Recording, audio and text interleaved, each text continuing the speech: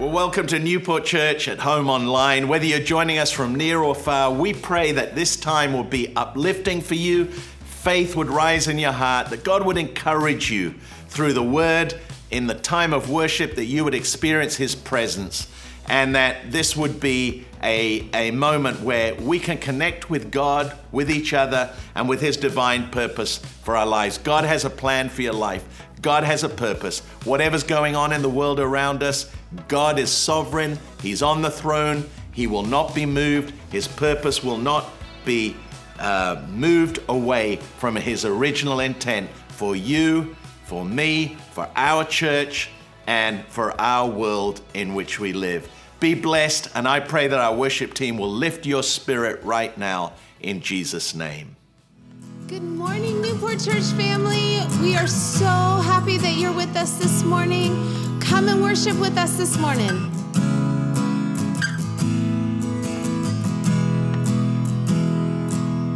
The weapon may be formed, but it won't prosper. When the darkness falls, it won't prevail. 'Cause the God I serve knows only how to triumph. 'Cause my God will never fail. Oh, my God will never fail.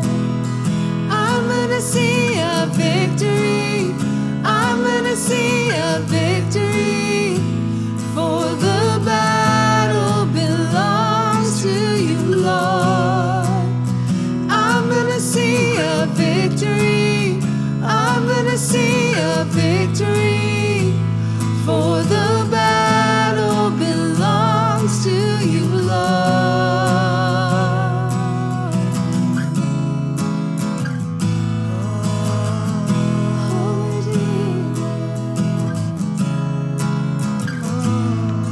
Sing, there's power.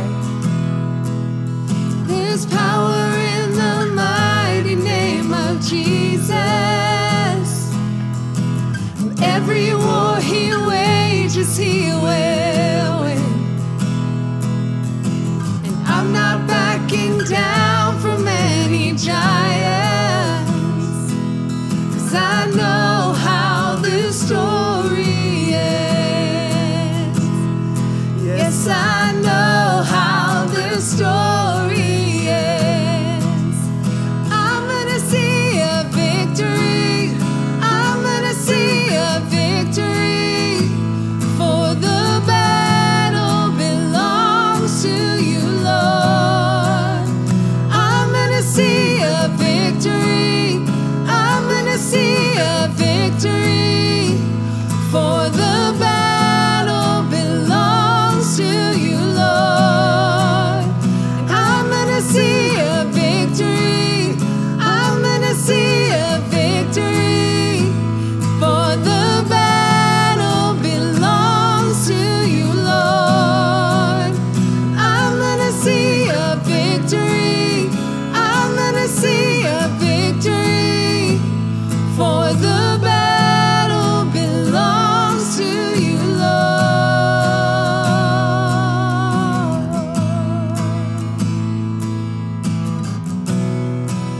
Oh, Jesus. Turning it around. Oh, God. Jesus. Worship your name right now. So sing, you take. You take what the enemy meant for evil, and you turn it for good. You turn it for good. You take what the enemy meant for evil, and you turn it for good. You turn it for good. You take what the enemy meant for evil, and you turn it for good. You turn it for good. You take what the enemy meant for evil, and you turn turn it for good. You take what the enemy meant for evil, and you turn it for good. You turn it for good. You take what the enemy meant for evil, and you turn it for good. You turn it for good. 'Cause I'm gonna see a victory. I'm gonna see a victory. For the battle belongs to you, Lord. So I'm gonna see a victory. I'm gonna see a victory. For the battle belongs to you, Lord. And I'm gonna see a victory. I'm gonna see a victory. For the battle belongs to you, Lord. And I'm gonna see a victory. I'm gonna see a victory. For the battle belongs to you, Lord. And you take what the enemy meant for evil, and you turn it for good. You turn it for good. You take what the enemy meant for evil, and you turn it for good. You turn it for good.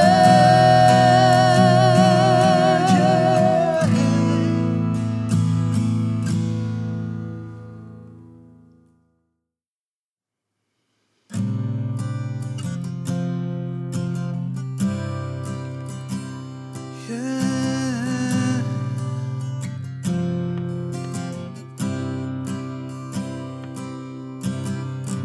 There's a grace when the heart is under fire.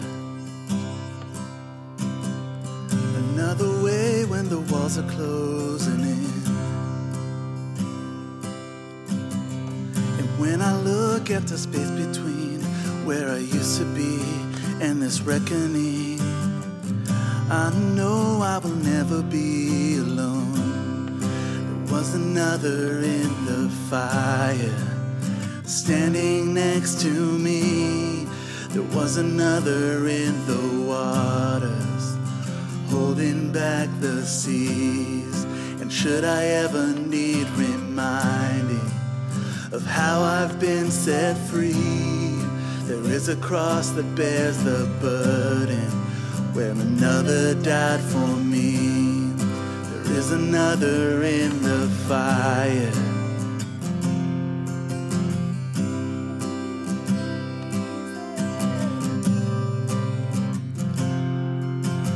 Come on, sing All My Dead. All my dead left for dead beneath the waters. I'm no longer a slave to my sin anymore. And should I fall in the space between what remains of me and this reckoning, either way I won't bow to the things of this world. 'Cause I know I will never be alone. There is another in the fire, standing next to me. There is another in the waters, holding back the seas. And should I ever need reminding what power set me free, there is a grave that holds nobody. Now the power lives in me. There is another in the fire. Whoa, there is another in the fire. Oh, there is another in the fire. Oh, there is another in the fire. Oh, I can see the light in the darkness. darkness bows to him. I can hear the roar in the heavens as the space between where sin. I can feel the ground shake beneath us as the prison walls cave in. Nothing stands between us. Nothing stands between us.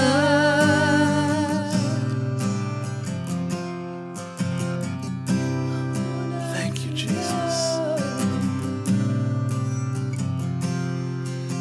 Come on, sing this last verse. There is no other name but the name that is Jesus. He who was and still is and will be through it all. So come what may in the space between all the things unseen and this reckoning. I know I will never be alone. Yeah, I know I will never. I know I will never be alone. There'll be another in the fire standing next to me. There'll be another in the waters holding back the seas. And should I ever need reminding how good you've been to me, I'll count the joy come every battle, 'cause I know that's where you'll be. I can see the light in the darkness as the darkness bows to him. I can hear the roar in the heavens as the space between where sin. I can feel the ground shake beneath us as the prison walls cave in. Nothing stands between us. Nothing stands between us. There'll be another in the fire standing next to me. There'll be another in the waters holding back the seas. And should I ever need reminding how good you've been to me, I'll count the joy come every battle, 'cause I know that's where you'll be. I'll count the joy come every battle, 'cause I know that's where you'll be. I count the joy come every battle, 'cause I know that's where you'll be. Father God, we thank you for the work of your Spirit in our lives. Thank you for the ability to honor you, to worship you, to exalt you. And I pray that right now for each and every person, wherever we may be, in our homes and locally, globally, that you, Lord, would do what only you can do. Every one of us has needs. Every one of us has concerns. Every one of us has to battle with the things that come against us in life, individually and corporately. But we know greater is he that is in us than he that is in the world. If God be for us, who can be against us? And I pray, Lord, that you would encourage, that you would uplift, that you would put hope in people's hearts. Where people are sick, may they be healed. In Jesus' name, supernaturally. Where there is lack, may your provision come. Where there is despair, Lord, may you touch people with a fresh touch of hope. And in it all, Lord, may, as we put our trust in you, may you be our strength and may you be our hope. In Jesus' name we pray. Amen. Amen. So good to be able to worship God and to connect with him. So glad that you are with us. And before we continue with the rest of this service, we want to take a moment to talk about our generosity, about our giving. And as we prepare to do that, I want to just share a thought from one of the stories of Jesus and the disciples when Jesus was teaching to a large crowd. There were over 5,000 men besides women and children, the Gospels tell us, and there was no food. There were only 5 loaves and a few small fishes. And Jesus said to the disciples, "Bring those to me." And Jesus blessed the loaves and fishes that the disciples brought to Jesus. He gave the loaves and fishes to the disciples, and then they began to pass it out amongst the 5,000 people. And lo and behold, the miracle happened in their hands.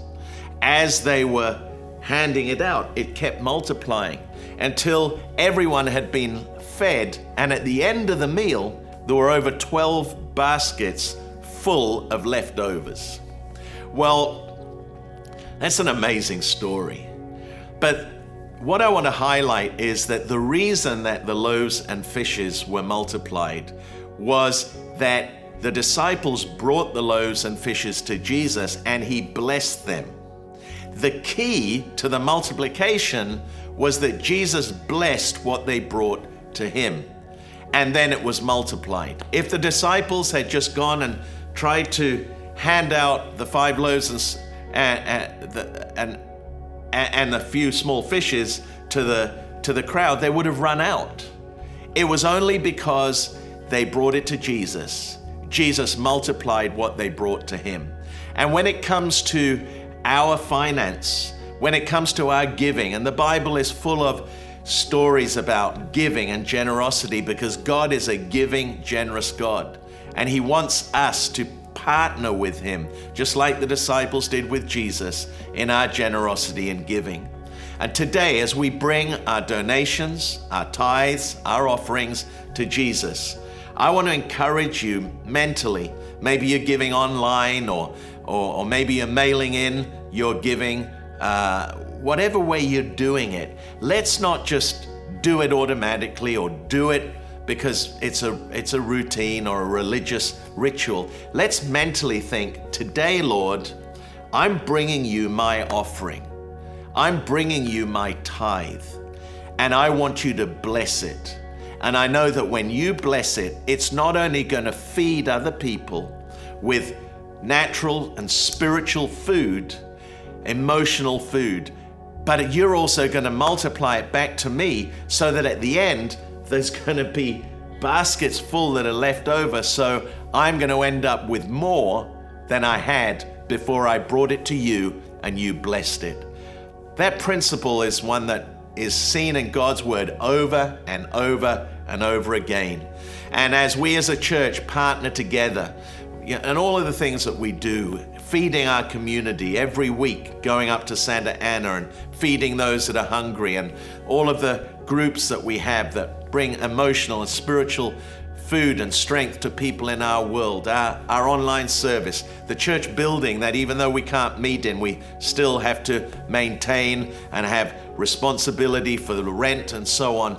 All of that is possible because of what we're doing. But when God blesses, we end up seeing a miracle take place. I pray that miracle will take place in your life, and that collectively we can continue to go from strength to strength in these uncertain times. So let me pray for you now. Father, I thank you that you are the God who is generous in every way. There is no need that we have that is beyond the scope of your power. And so today I pray that for every person, as we bring our donations, our tithes, our offerings to you, would you bless them? Would you bless them so that they are multiplied, so that many people are fed spiritually, naturally, emotionally, and that at the end, the leftover, what comes back to us, would be more than 12 baskets full. We thank you for that, because you are a faithful God, and because we believe the promises of your word. In Jesus' name we pray. Amen. Amen. Be blessed. God bless you.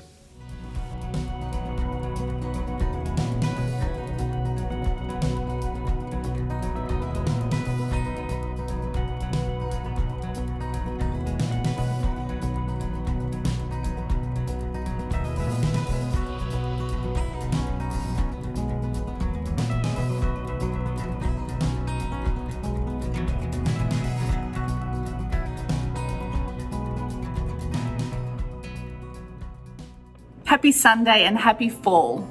We have had the most amazingly hot weather this past week, and in Other places, it's been cool.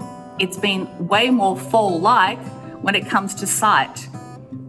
The changing of the leaves, the colours, the cooling of the weather.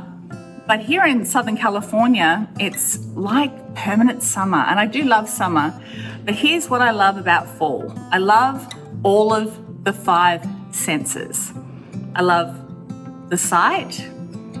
I definitely love the sound, the smell, the taste, and the touch, because it's a lead up to Thanksgiving. And in our home, we have embraced this season, even though my favorite colors are not necessarily the fall colors, orange and burgundy and all the, and if that's your taste, yay, because how about unity in the midst of diversity? But I do love white. So I have a white pumpkin on our outside porch bench. I have some white pumpkins as you walk in our front door, on our dining room table as well, and at our fireplace. And I love fall because I love the sight of this season that says family. And I want to read to you from Ecclesiastes chapter 3. And this is an amazing passage of scripture because when we think about Solomon and this book, it's quite the riddle of life. Here is what the Bible says. I'm going to read to you verse 1. Ecclesiastes 3 verse 1. For everything that happens in life, there is a season, a right time for everything under heaven. So it's hard sometimes when you live in like permanent summer to be aware of all the seasons. But the seasons are super important to us because God created them. He created summer. He created fall. In Australia, we call that autumn. He created winter and he created spring. So it's up to us to embrace the seasons and to understand what God is saying to us in every season. So this coming week ahead, my prayer for you is that you look to Father God for what he's saying to you and your family in this season, because he's always got something very powerful and timely to say to us when we seek him. I love you. God bless you.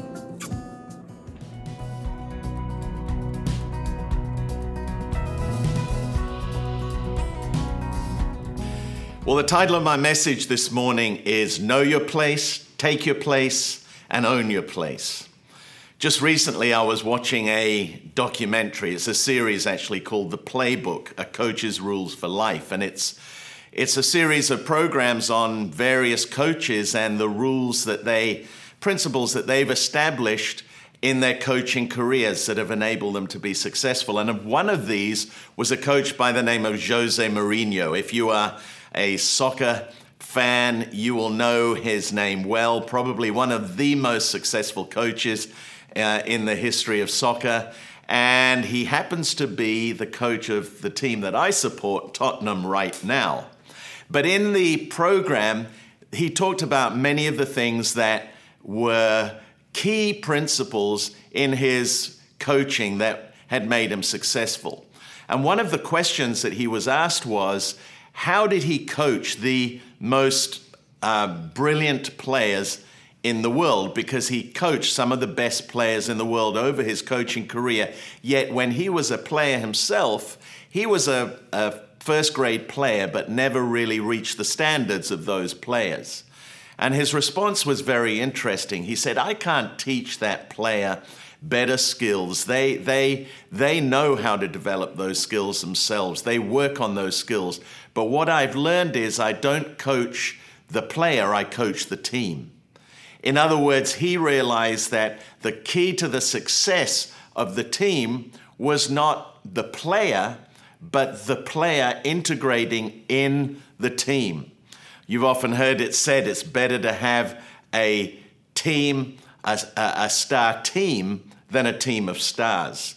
And of course, one of the most important things when you're coaching a team is that everyone knows their place. Everyone takes their place and everyone owns their place. That's the key to a successful team.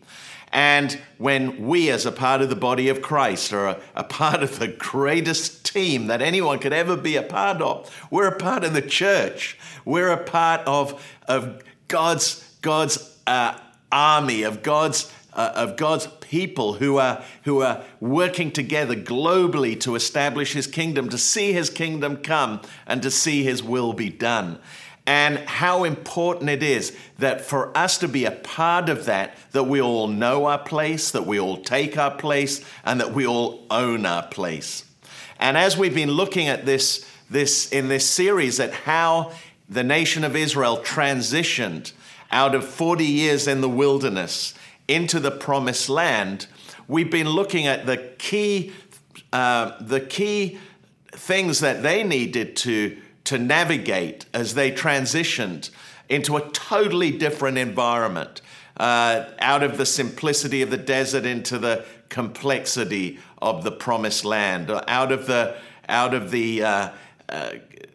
environment where in the still, lonely, quiet desert they were able to be free from the distractions that they were going to encounter. And so many of the things that we've looked at in recent times, God wanted them to take those lessons into the promised land. But one of the most important things was that when they entered as a unified nation into an environment of many nations, 7 nations all competing with one another, out of an environment of unity into an environment of great disunity, it was so important that for them to maintain their focus, in order for them to be the people that God wanted them to be, to establish themselves in the land under God as their God, that they, all of them, knew their place, all of them took their place, and all of them owned their place. And likewise, that is so important for us as we transition out of this COVID-19 season with the lockdown, the restrictions, the inability to meet, how important it is that when we come back together, that we, all of us, step up and we step in and we all know our place, that we all take our place, that we all own our place, and that in the process of that transition, no one is lost. No one is dislocated. We know that during times of transition, we've already looked at this, we are most vulnerable during times of transition.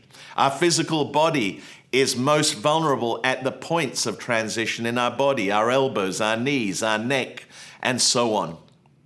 So today I want to take a look at that and how God helped them as a nation, as how God guided them as a people for them to take their place in the land, to own that place, and to fulfill what God had called them to do. In the last couple of messages that we looked at, we talked about how God established 3 things. The first of those things we looked at already was that the first thing, God established a central place of worship. That was originally Shiloh and then became Jerusalem.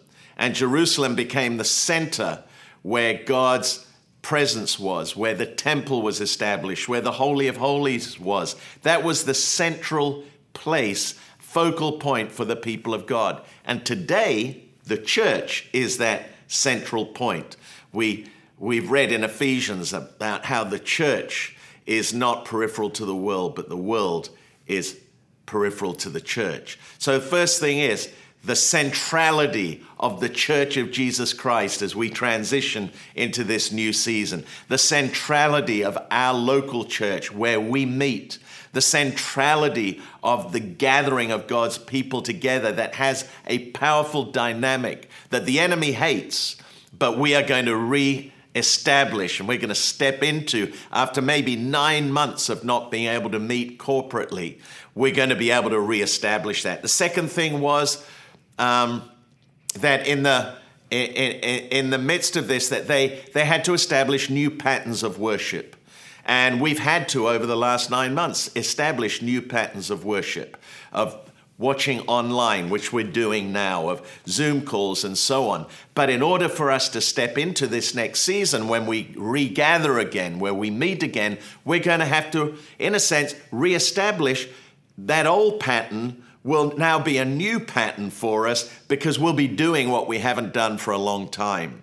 And we all know that over 21 days to make a habit, 90 days to cement a habit. Well, we've had at least 2 or even 3 times 90 days to cement a habit. We're going to have to establish a new pattern of regathering, of coming together in worship again in God's house. The third thing that I want to look at today specifically is the subject in question of how we need to know our place, take our place, and own our place. So the third thing that God did was, in establishing his community, he made a place for everyone.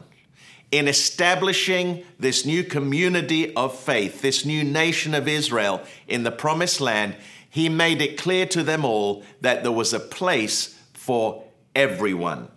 And as we look at that, the most important thing that God wanted to establish for the nation of Israel when they entered into the promised land, that there was going to be a place for every tribe, for every family, and for every individual in the land. There would be a plot of land. There would be a field. There would be a vineyard. There would be a mountain. There would be a piece of land that was to be the inheritance, the possession of each and every person that entered into the land.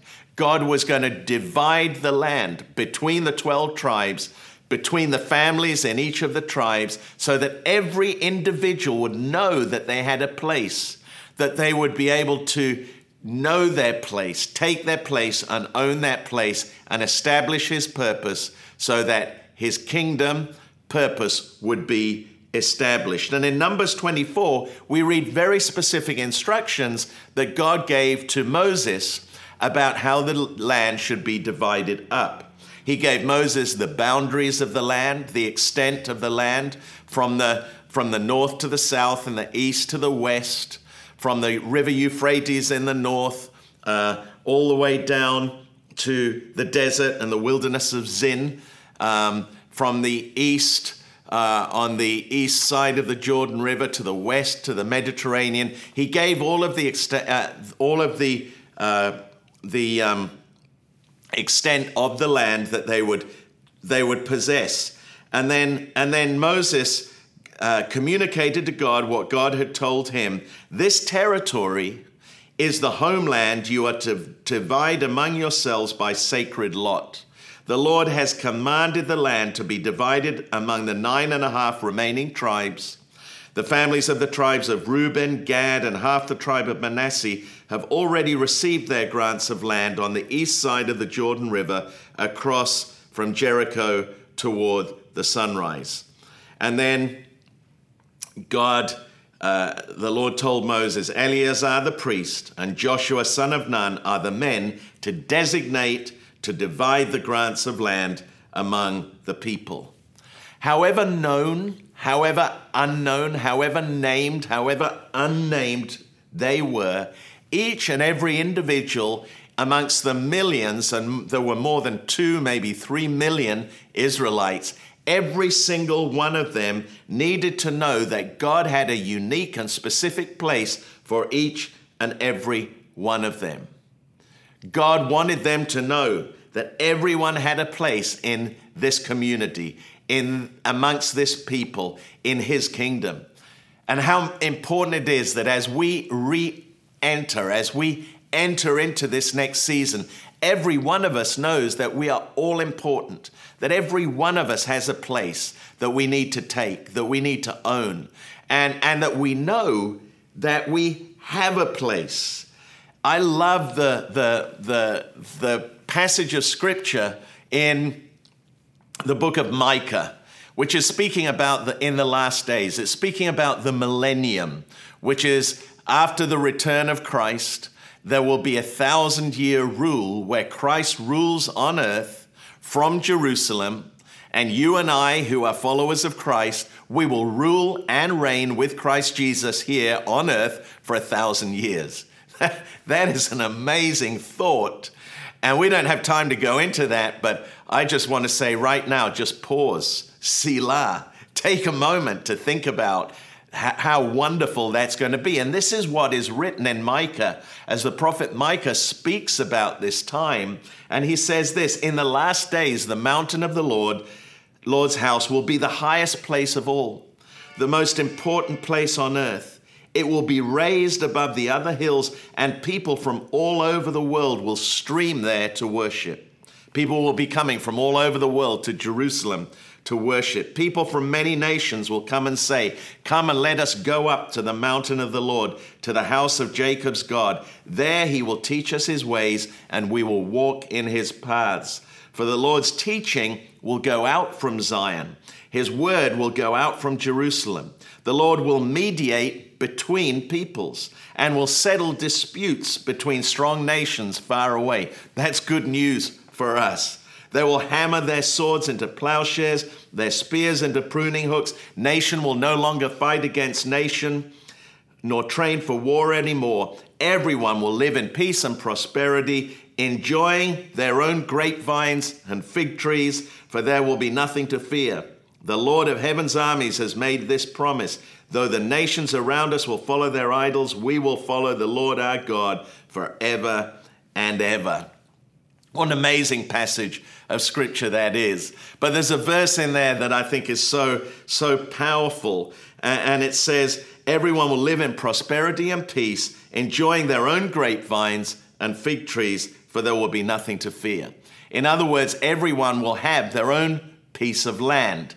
Everyone will have somewhere that is their home, their place, their own vines, their own fig trees. I have a fig tree in my garden, and I love that fig tree, and I love the figs that it produces. And what he's saying is that everyone will have a garden. Everyone will have a fig tree. Everyone will be eating from the fruit of the land, the place that God has given to each and every one of them. And in fact, it says in the book of Kings that under Solomon's reign, when the nation of Israel enjoyed the most prosperity that they had enjoyed as a nation at any time, it says 1 Kings 4:25, during Solomon's time, Judah and Israel from Dan to Beersheba lived in safety, everyone under their own vine and under their own fig tree. In other words, there's a place for everyone in God's house. There's a place for everyone in God's family. There's a place for everyone in God's kingdom and in his purpose. And no one will be left out.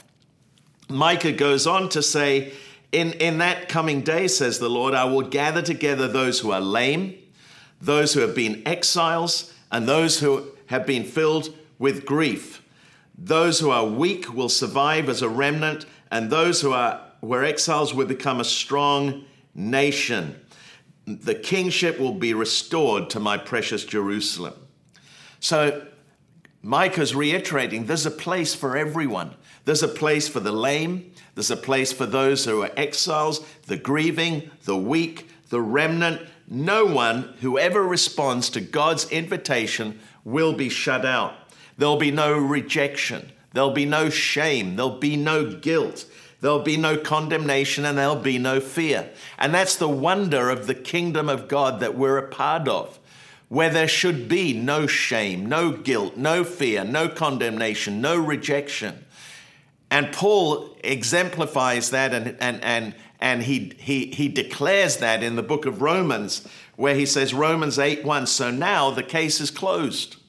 The case against us is closed. There remains no accusing voice of condemnation against those who are joined in life union with Jesus, the Anointed One. What a powerful, powerful truth that is. Every one of us needs to know that there's a place for us in God's kingdom. Not just for the nation of Israel, but we today who are in Christ. There is a unique place for each and every one of us. God has a place for us because his kingdom is an inclusive kingdom. The kingdoms of this world are exclusive kingdoms. They're kingdoms where people are shut out. Some people are allowed in, others are shut out. Some people are accepted, others are rejected. But in God's kingdom, God's kingdom is inclusive. And his kingdom is one where we are all invited. In the book of Isaiah, God calls to his people and says, let everyone who thirsts comes. Let everyone who has no money come and eat. There's an open invitation to each and every one of us. And in Revelation 22, verse 17, we read, the Spirit and the bride say, come. Let anyone who hears this say, come. Let anyone who is thirsty come. Let anyone who desires drink freely from the water of life. There is a place for everyone at God's table. There is a place for everyone in God's house. But God wants us not only to know that there's a place, but he invites us to come and take our place. And there's a big difference between having a place and taking our place. And one of the great stories is that in the Old Testament is the story of Caleb. Caleb, of course, was one of the 2 spies who went into the promised land with the other 10 spies and came back with a good report of the land and said, come on, we need to go up and take possession of the land. We need to take the place that God's given to us. We need to take ownership of it, along with Joshua, the 2 that brought back a good report. But the other 10 brought back a bad report. And because the people listened to the 10 who brought back a bad report, they spent 40 years wandering in the wilderness before they reached the point where once again they could take their place. And of course, the only 2 that survived to go into the land were Joshua and Caleb. And there's an awesome passage in the book of Joshua where Caleb comes to Joshua and he reminds him about how he was one of those who came and brought back a good report. And he says this, now behold, the Lord has kept me alive, as he said, these 45 years, ever since the Lord spoke this word to Moses, while Israel wandered in the wilderness. And now here I am this day, 85 years old. As yet I am as strong this day as on the day that Moses sent me. Just as my strength was then, so is my strength now for war, both for going out and for coming in. Now therefore, give me this mountain by which the Lord spoke in that day. For you heard in that day how the Anakim, the giants, were there, and that the cities were great and fortified. It may be that the Lord will be with me, and I shall be able to drive them out, as the Lord said. And Joshua blessed him and gave Hebron to Caleb, the son of Jephunneh, as an inheritance. Hebron therefore became the inheritance of Caleb to this day, because he wholly followed the Lord God of Israel. So Caleb knew that God had a place for him, but he wanted to take his place. He wanted to take that place. That place was the mountain. That place was Hebron. And so he knew that God had given him a place, but in order for him to possess it, he had to take his place. And that is a powerful truth for each and every one of us, that God has a place for us, but we need to take that place. We need to understand that God's purpose is to place us in the place within the body of Christ, within the church, within our local church. There's a place for every one of us, not just to sit in a seat, which is awesome to be in church, but to take a place, take our place where we can contribute, take our place where we can invest, where we can encourage others, where we can contribute to his plan and purpose, because we know our place and we've taken our place in the kingdom. If God's purpose is to place us, guess what the enemy's purpose is? To displace us. He wants to displace us. He wants to do everything he can to see that we are displaced. He'll use all sorts of strategies, discouragement. He'll use a sense of, well, I don't make a difference, so what would it matter if I take my place or not? It may be through a hurt. It may be that a hurtful experience has displaced or has the potential to displace us. It may be that offense has displaced us because we've allowed an offense to be an obstacle to us taking our place. And the enemy knows that if he can displace us, we can be dislodged. And if we can become dislodged, we can become dislocated. And if we become dislocated, we will become disconnected. And when we become disconnected, we are extremely vulnerable. Here's the thing. When we become disconnected, we become vulnerable to the enemy. There's a story that God reminds the nation of Israel about in Deuteronomy. And he says to them, never forget what the Amalekites did to you as you came from Egypt in the wilderness. They attacked you when you were exhausted and weary. Listen to this. And they struck down those who were straggling behind. They had no fear of God. In other words, the Amalekites, the enemies of God's people, they picked off the stragglers, those who became disconnected because they were tired or weary, were picked off by the enemy. And we need to understand the powerful spiritual principle in there, that if we become disconnected, we become vulnerable. We can be picked off by the enemy. We lose the opportunity that we have to take our place, to own our place, and to fulfill our purpose. The amazing thing about this whole story is that God wants us to take our place so that we can be established in the place that he has for us. And we've had a saying in our church for a long time, find your place at your own pace. There's a place for everyone, but find your place, take your place, own your place, so that you can be a dynamic part of the team as we work together to see God's kingdom come and God's will be done. As we work together to make a difference in our world, to be a voice of hope and to be a voice of faith. And I love the passage of scripture that Paul talks about in the book of Corinthians. In Corinthians 12, he talks about all the various ministries in the body of Christ, that every one of us, whether we're aware of it or not, has a unique gift, has a unique gifting that God's given to us, a unique measure of faith that we need to begin to exercise so that when we find our place, when we know our place, we take our place and we own our place, we begin to flow in that. We begin to function in it. And he talks about the body of Christ, and he says, you can easily enough see how this kind of thing works by looking no further than your own body. Your body has many parts, limbs, organs, cells, but no matter how many parts you name, you're still one body. It's exactly the same with Christ. By means of his one Spirit, we all say goodbye to our partial and piecemeal lives. We each used to independently call our own shots, but then we entered into a large and integrated life in which he has the final say in everything. This is what we proclaimed in word and action when we were baptized. Each of us is now a part of his resurrection body, refreshed and sustained at one fountain, his Spirit, where we all come to drink.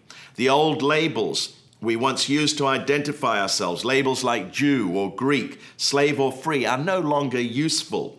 We need something larger, more comprehensive. I want you to think about how all this makes you more significant, not less. A body isn't just a single part blown up into something huge. It's all the different but similar parts arranged and functioning together. If foot said, I'm not elegant like hand embellished with rings, I guess I don't belong to this body, would that make it so? If ear said, I'm not beautiful like eye, limpid and expressive, I don't deserve a place on the head, would you want to remove it from the body? If the body was all eye, how could it hear? If all ear, how could it smell? As it is, we see that God has carefully placed each part of the body right where he wanted it. You and I are a part of the body of Christ. We all have a part to play that is every bit as important.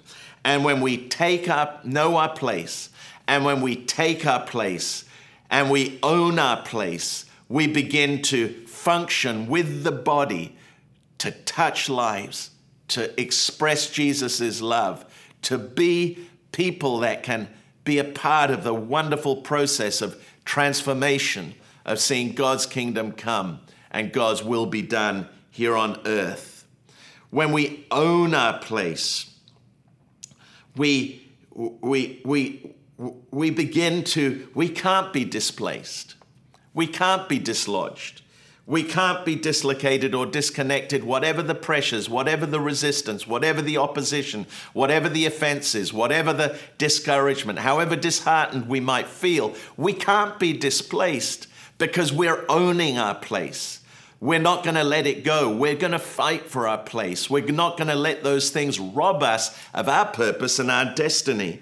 And I love the fact that there are so many stories in the Old Testament. The story of one of David's mighty men, Shammah, who when the Philistines banded together at a place, his place, where there was a field of lentils, Israel's troops fled from them, but Shammah took his stand in the middle of the field, and he defended it and struck the Philistines down, and the Lord brought about a great victory. Why did the Lord bring about a great victory? Not because he had the strength in his own strength to fight off the enemies, but because he was resolute, because he was immovable, because he wouldn't be moved, and he stood fast, and he owned that block of land. He wasn't going to let it go. He was going to fight for that field of lentils, and God gave him a great victory. When the nation of Israel was in crisis, Samuel, the prophet, when the nation of Israel was self-destructing again and again, Samuel said this, "I'm staying right here at my post, praying for you and teaching you the good and the right way to live." In other words, Samuel said, you can keep self-destructing, you can keep making the wrong choices, you can keep bringing calamity on our nation, but I'm not going to be moved because I know my place, I've taken my place, and I'm owning my place. I will not be moved. There's an awesome verse in a book of Ecclesiastes which says this, "If a ruler's anger rises against you, do not leave your post. Calmness can lay great offenses to rest." If your ruler, if your boss, if your leader does something that maybe causes you to be offended, the Word of God says, don't leave your post. Don't leave your place, because in the end, God is going to work it out if you trust him. And the Word of God says, let calmness can lay great offenses to rest. In other words, don't become displaced, dislodged, dislocated, and disconnected because of something that happens that is a difficult experience. Own that piece of land. Own your place. Know that God has a place for you. One of the saddest passages of Scripture, I think in the New Testament, is where Paul is talking to his son in the faith, Timothy, and he talks about Demas, one of his associates. And he says, "For Demas, having loved this present world, has deserted me and gone to Thessalonica." Demas deserted Paul. Demas let go of his place, the place that he could have owned. And in doing so, by being moved by who knows what, maybe it was, Paul says it was his love of the world, whatever that might have been, but he was moved by it. And he lost his place. He left his place. He lost his opportunity. He lost his destiny.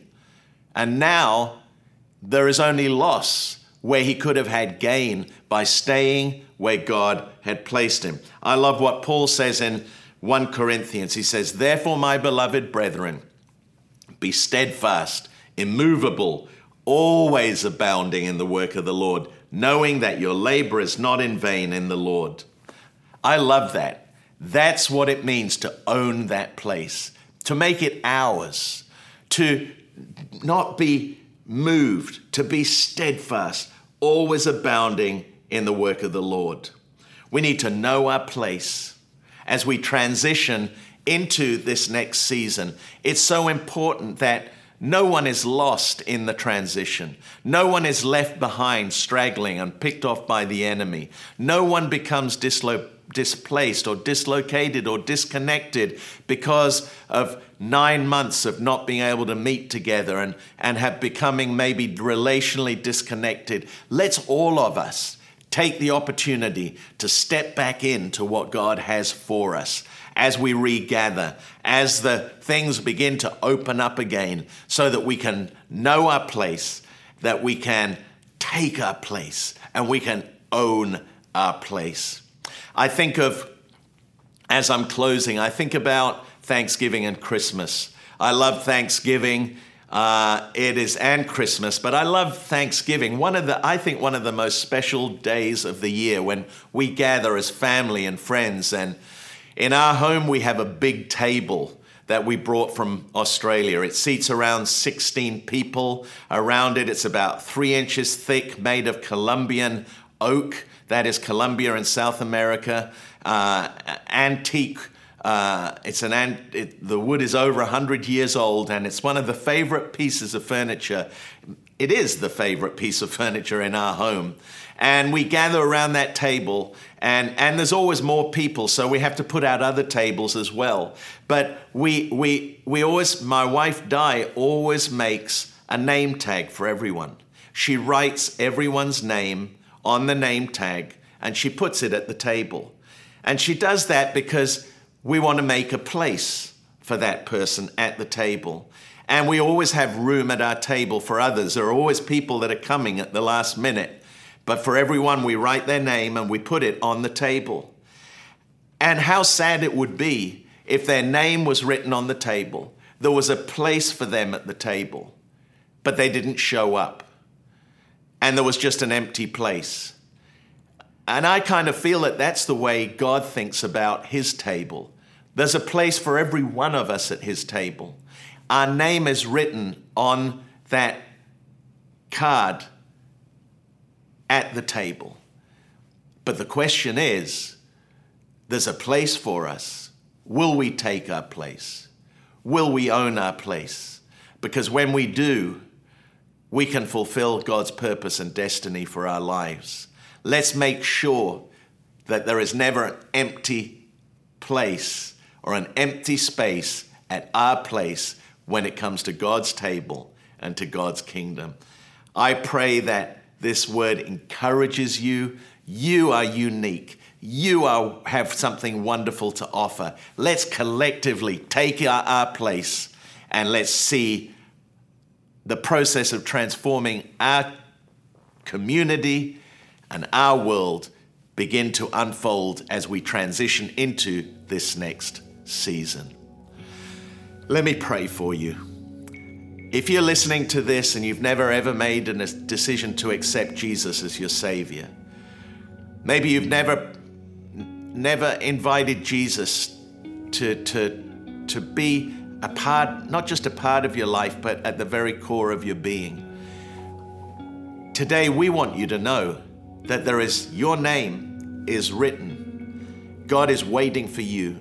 God is wanting you to invite him into your life and into your world. And all you have to do is to say yes. And I want to help you today. If you want to sit down at God's table, if you want to have a place at that table to eat with him, to eat with his family and his people, to begin to have a sense of purpose and destiny that maybe you've never experienced before, and a sense of peace in your life, freedom from guilt, knowing that you have the gift of eternal life, that you'll spend eternity in heaven with Jesus and with your loved ones who've gone before you. I would encourage you to pray this prayer and invite you to pray this prayer with me. God will hear your prayer, He'll answer your prayer, and the beginning of a whole new life will begin. Heavenly Father, I come to you today in the name of Jesus, and I open up my heart to receive you as my Lord and Savior. I ask you to forgive me, wash me clean, cleanse me.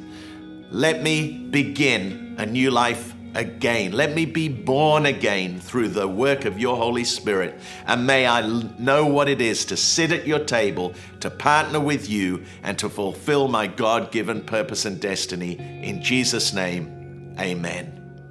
If you pray that prayer and you pray that from your heart, I want to encourage you to contact us. The details are on the screen, how you can connect with us. We want to help you to take the next step. We have a great course called Following Jesus. We'd love you to be a part of that and help you take the next step in your Christian walk.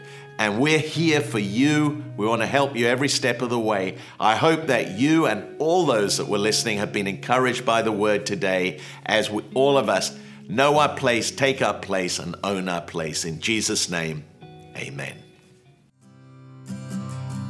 There is no other name but the name that is Jesus. He who was and still is and will be through it all. So come what may in the space between all the things unseen and this reckoning, I know I will never be alone. Sing that one more time. I know I will never be alone. There'll be another in the fire standing next to me. There'll be another in the waters holding back the seas. And should I ever need reminding how good you've been to me, I'll count the joy come every battle, 'cause I know that's where you'll be. And I can see the light in the darkness as the darkness bows to Him. I can hear the roar in the heavens as the space between wears thin. I can feel the ground shake beneath us as the prison walls cave in. Nothing stands between us. Nothing stands between. There'll be another in the fire standing next to me. There'll be another in the waters holding back the seas. And should I ever need reminding how good you've been to me, I'll count the joy come every battle, 'cause I know that's where you'll be. I'll count the joy come every battle, 'cause I know that's where you'll be. Well, thank you so much for joining us today. I pray that you're encouraged. Faith has risen in your heart. And I'm so excited about the future as we all take our place and own our place, stepping into this new season.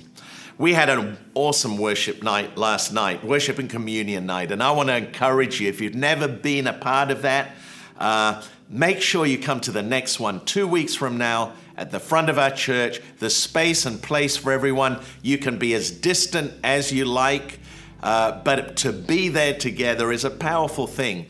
And we want to encourage you to be here with us. And it's a great step towards the reintegration of us as a church when we meet on Sundays again. We're keeping our eyes on how things are moving.